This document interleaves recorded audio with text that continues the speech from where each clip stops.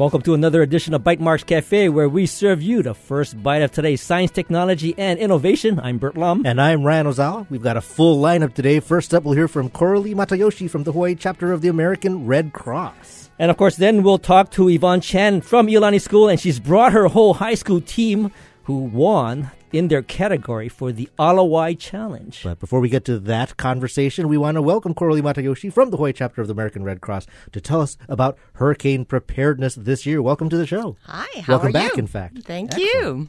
Now, June is the kind of kickoff for hurricane preparedness, and this is sort of like the period between June and November 30th, right, where most of the storms start to form. That is true. What is your, I guess, from like in terms of the folks over at DEM and Civil Defense, what are they telling you about the amount of storms that might be produced this year? It's a slightly elevated, more than average this year, but you know what? It only needs one. And That's true. They're predicting 5 to 8 cyclones this year.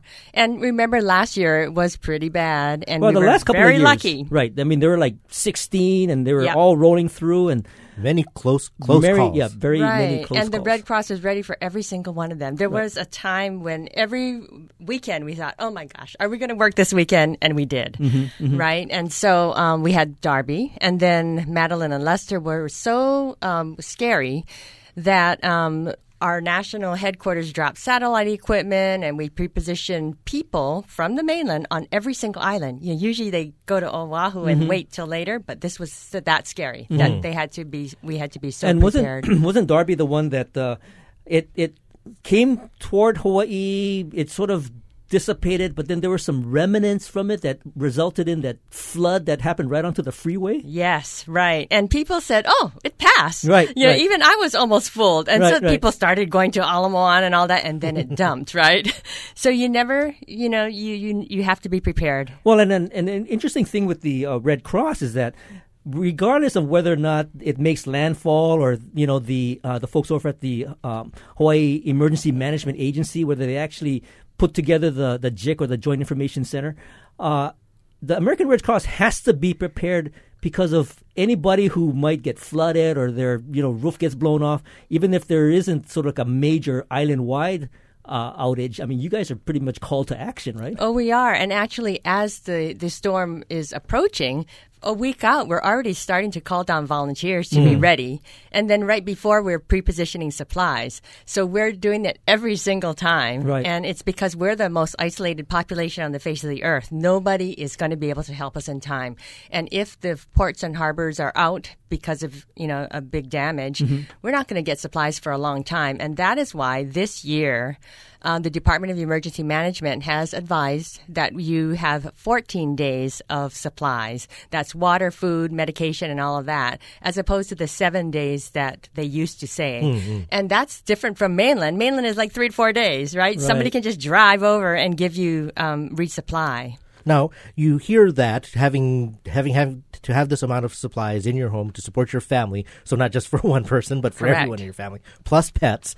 You hear it every year, and yet it seems that it's only when there's that first advisory that suddenly all of the shelves at Walmart and Costco are wiped out. Right. In the years and years and years that you go through this drill every year, is there anything that you've found that might be more effective into pushing people to not procrastinate? Or is this human nature that you are going to struggle with every year? I think it's actually human nature, and studies show that people think that, first of all, it's not going to happen, and then second of all, it's not going to happen to them. And if it does happen, that the Red Cross or the government will bail them out. And actually, one of the most recent exhibits that I really liked from the Red Cross was at a Pearl Ridge event where they actually laid out how much space you would get if you showed up at a shelter. I mean, it's not the Aulani. It's not even the pagoda. It's a little blanket that you can barely fit on. It's about 7 to 10 square feet. And actually, that's in an event of a hurricane. It's just an evacuation shelter. It's not a real shelter that you're going to sleep in. It's just a place to hunker down. But people should really look and see whether they can shelter in place, because that is preferable. You're just going to go to a gym or something, and there's not going to be anything. And that's what we tell people is you got to bring your own stuff. You have to bring your blankets and pillows and food and water. It's 1 gallon per day per person, and that's a lot of lot of water. So if you're in a sturdy home in a relatively safe place, you shouldn't evacuate just because you can and go to the gym. Because Correct. That's actually putting more strain on those services, and you're probably safer in your own home. That is correct. So people should really assess right now whether they can get hurricane clips and things like that in order to be able to shelter in place. So, Corley, you said that it increased from 7 days to 14 days, and this was only over the last year, right? So what was it that incented the DEM folks to really make that announcement, make that leap for another additional week of supplies? It was experience from other jurisdictions, and then multiply that by 1,000 because Hawaii is so isolated, right? So that is a dramatic increase, and it just happened a few weeks ago that was announced at the beginning of hurricane season. Oh, just a few weeks ago. So it's new this season. Yeah. Right, correct. And at what point in time does the Red Cross start to actually activate their shelters?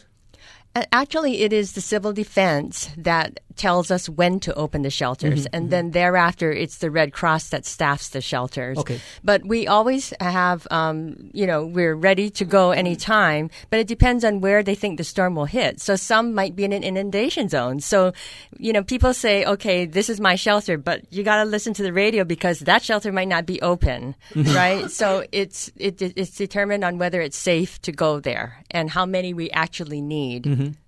Now, in terms of going to shelters, you have to be pretty aware of which ones can accept pets, right? Because not all of the shelters will accept pets. Correct. There are certain that are pet friendly.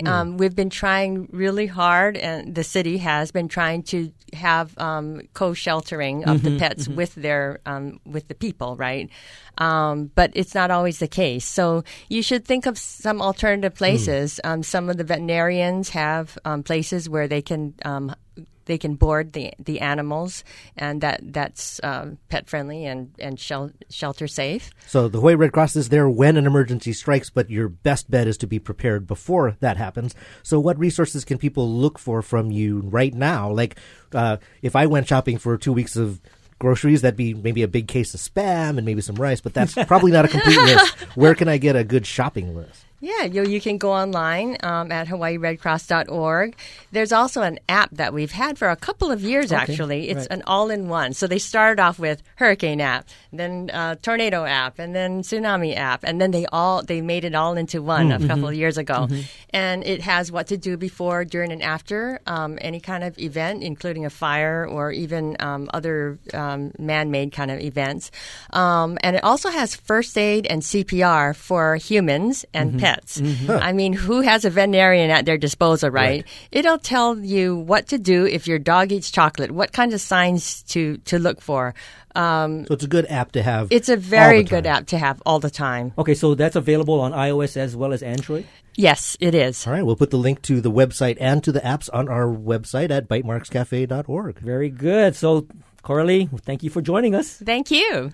And, of course, we'll take a short break, and when we return, we'll be joined by Yvonne Chan and the team from Iolani to talk about the Alawai Challenge. Don't go away. This is Bite Marks Cafe.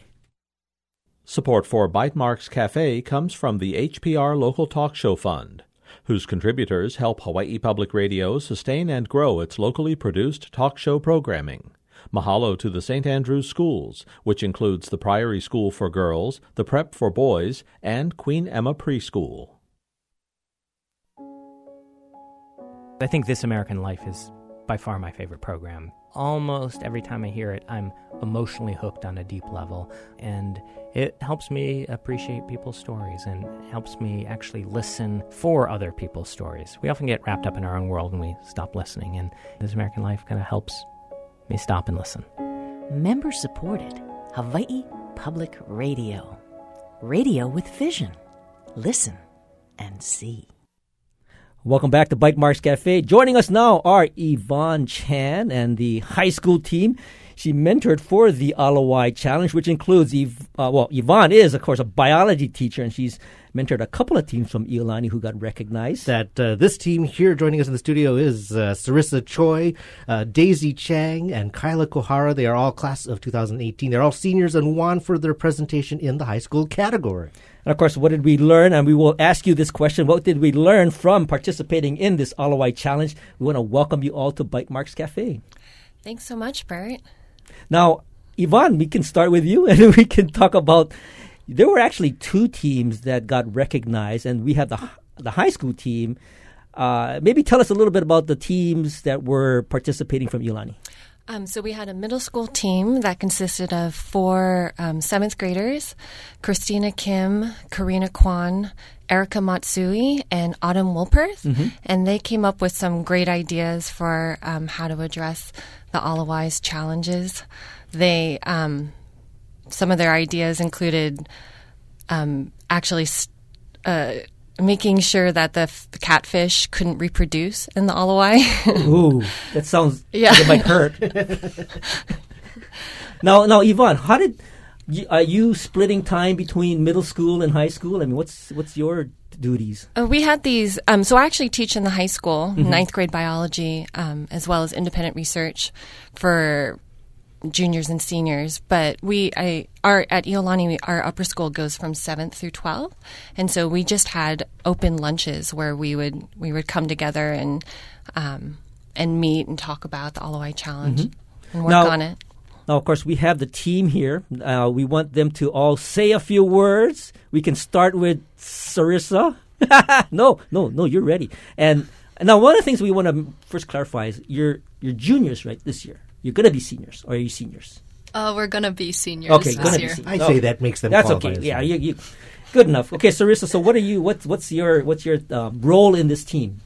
So I came up with ideas to help fund our project, and some of the ideas that we came up with was a biweekly farmers market, which we would hold on the Alawai Promenade, and we could make money by either charging vendors a certain amount of money, or we could take a certain amount of their profits and we could put it into our cause and organization. So was that part of the project, I guess, parameters, is that it had to be somehow sustained over time?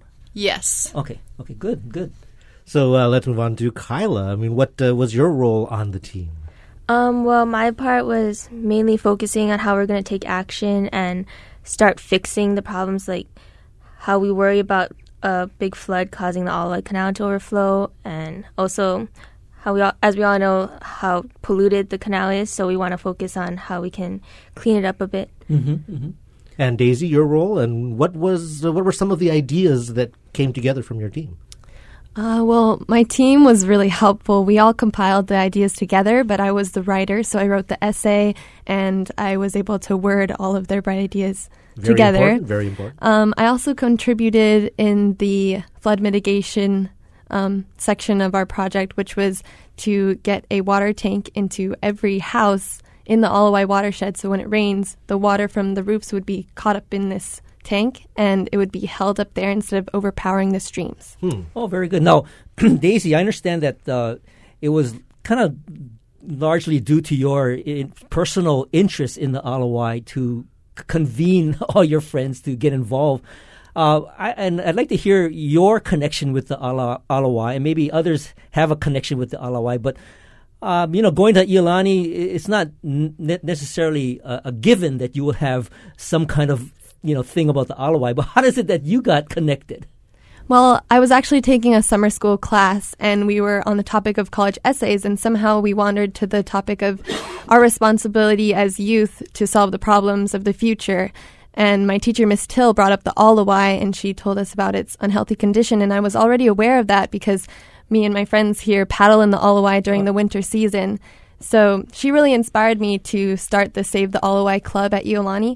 And from there, we've been doing activities like stream restoration. And this Alawai Challenge was a great way for us to channel our efforts into a single cause. So, Sarissa, the Save the Alawai Club pre-existed before the inspiration or the opportunity of the Make the Alawai Awesome Challenge? Yeah, so we did a bunch of stream restorations before the Make the Alawai Awesome Challenge, and so that helped us to get involved with it beforehand.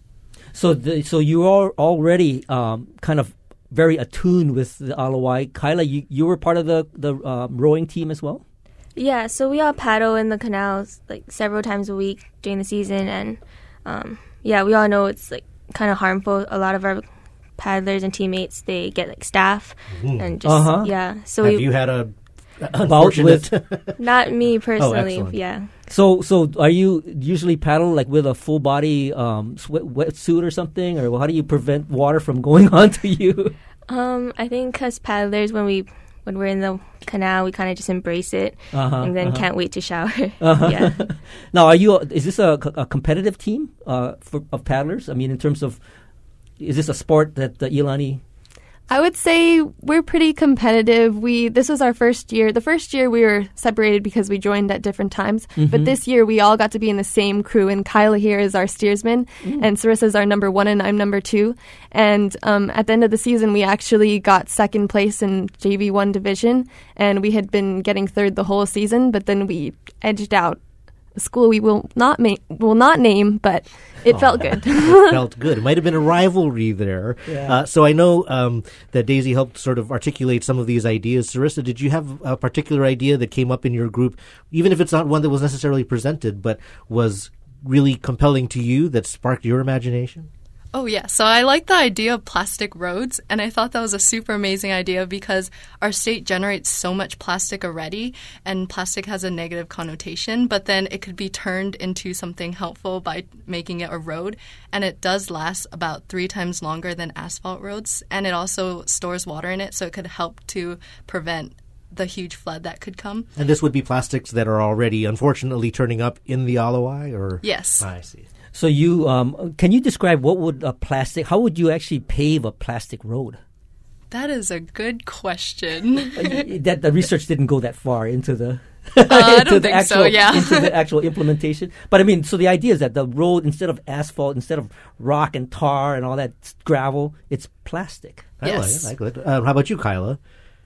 Well, like, the main thing that interested me, I think actually Dr. Chan introduced it to us, was using bokashi balls, which is just like, it's like a form of bioremediation, which is using microbes to like neutralize pathogens and the harmful bacteria that's in the water. So me and Sarissa are actually looking further into that, and we're doing a year-long independent research study onto like seeing how effective that could be in cleaning up the canal. Could you tell a little bit about what's in a bokashi ball? Yeah, so I saw one of them and they look pretty brown. Yeah, they don't look like much, but it's actually like soil mixed with molasses and a solution of healthy bacteria. So it's kind of like a mix. I mean, the bokashi is a bacterial mix that you have to actually purchase and then include into the mixture of soil and molasses, right?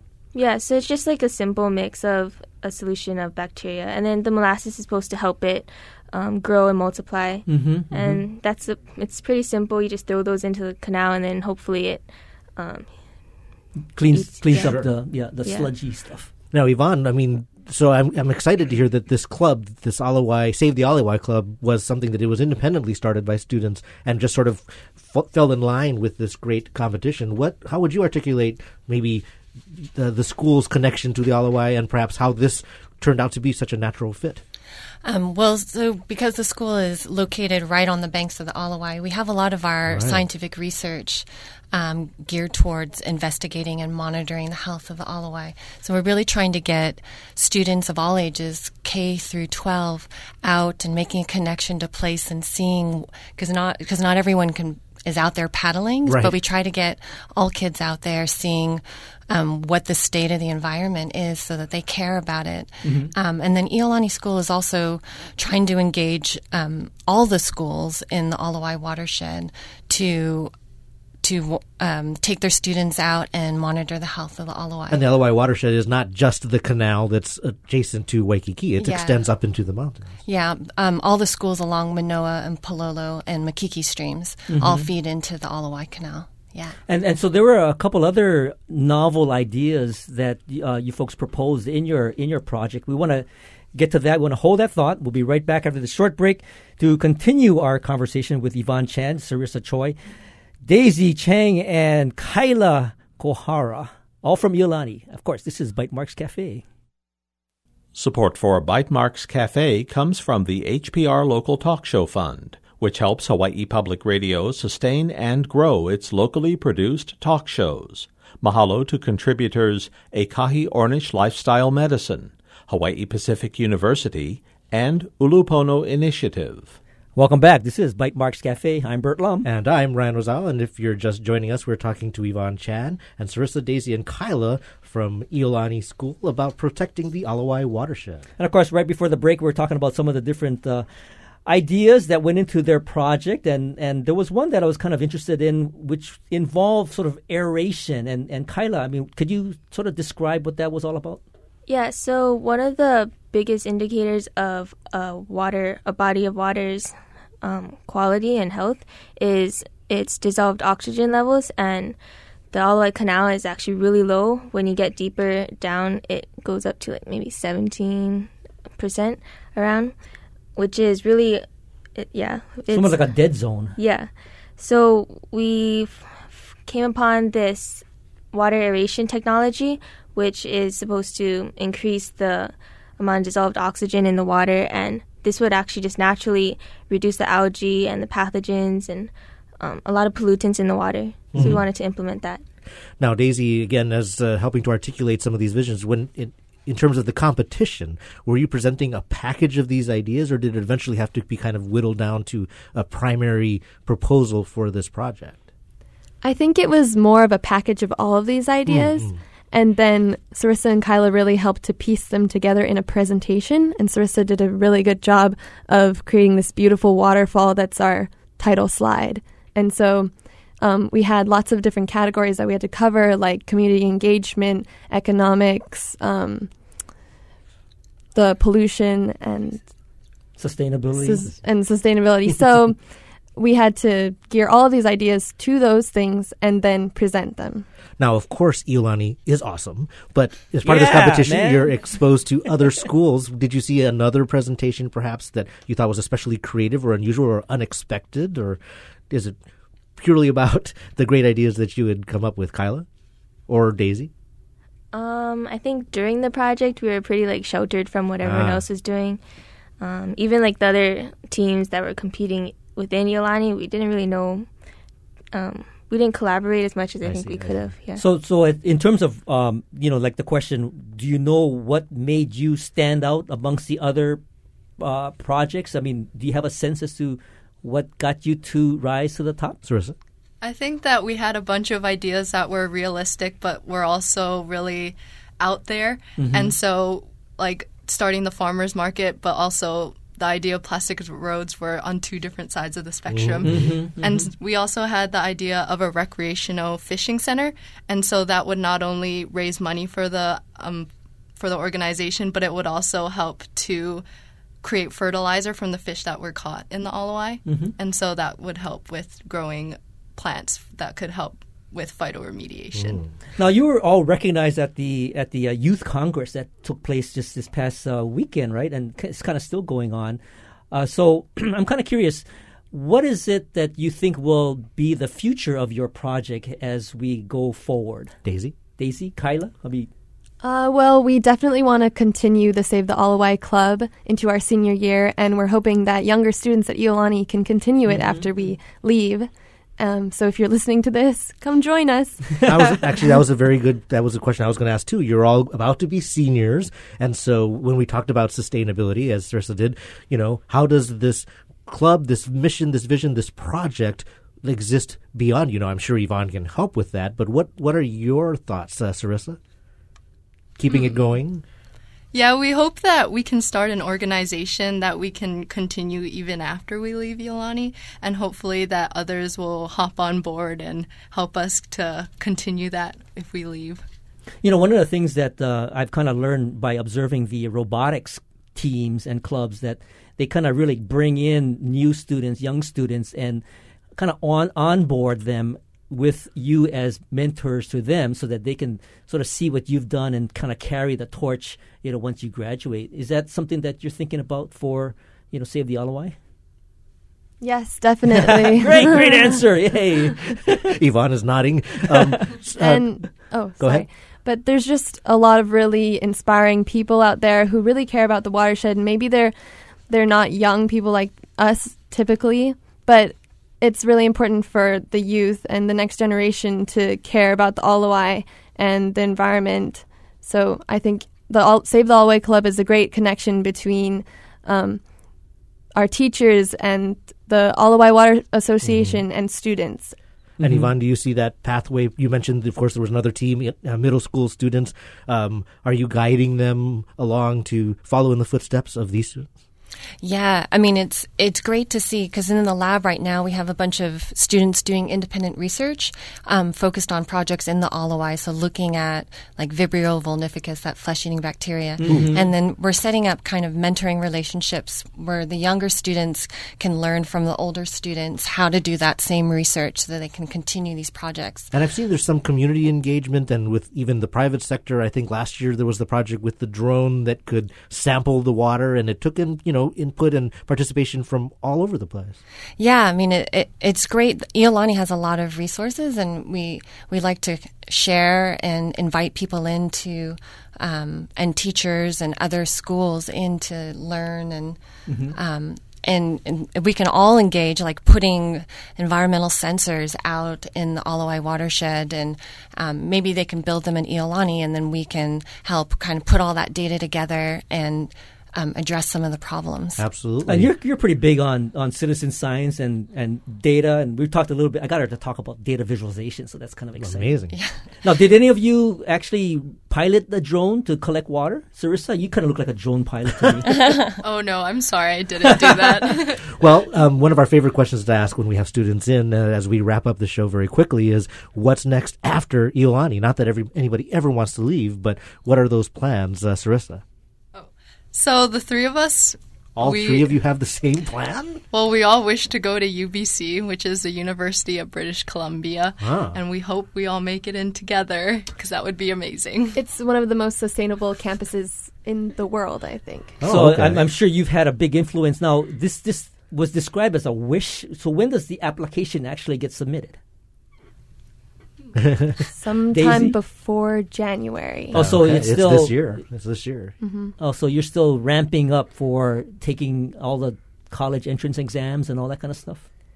Yes. Okay, very good. If somebody wanted to find more information on the Save the Alawai Club, is there a website, an Instagram that they can go to? No? Well, you can contact me. There you go. My email is ddc1801@iolani.org. All right, we will put that on our show notes as well. Well, be sure to write that down for me because my memory is failing. But very good. And Yvonne, I mean, do you have a website for this particular project? I mean, I think if we could go to the Sullivan Center website. Yeah. Okay. Fantastic. Very good. Well, of course, Yvonne Chan is the biology teacher over at Iolani. Sarissa, Daisy, and Kyla are all, well, they're juniors, going to be seniors, all at Iolani. They're seniors. Yeah, they're seniors. They're really cool kids. Anyway, thank you all for joining us today. Thanks for having us. Thank you. Amazing. And thank you for listening to Bytemarks Cafe. Join us next week when we talk to a couple of companies in the latest Blue Startups cohort. And, of course, if you miss any part of this edition, you can find the podcast of tonight's show on bytemarkscafe.org. And, of course, you can also get the HPR mobile app.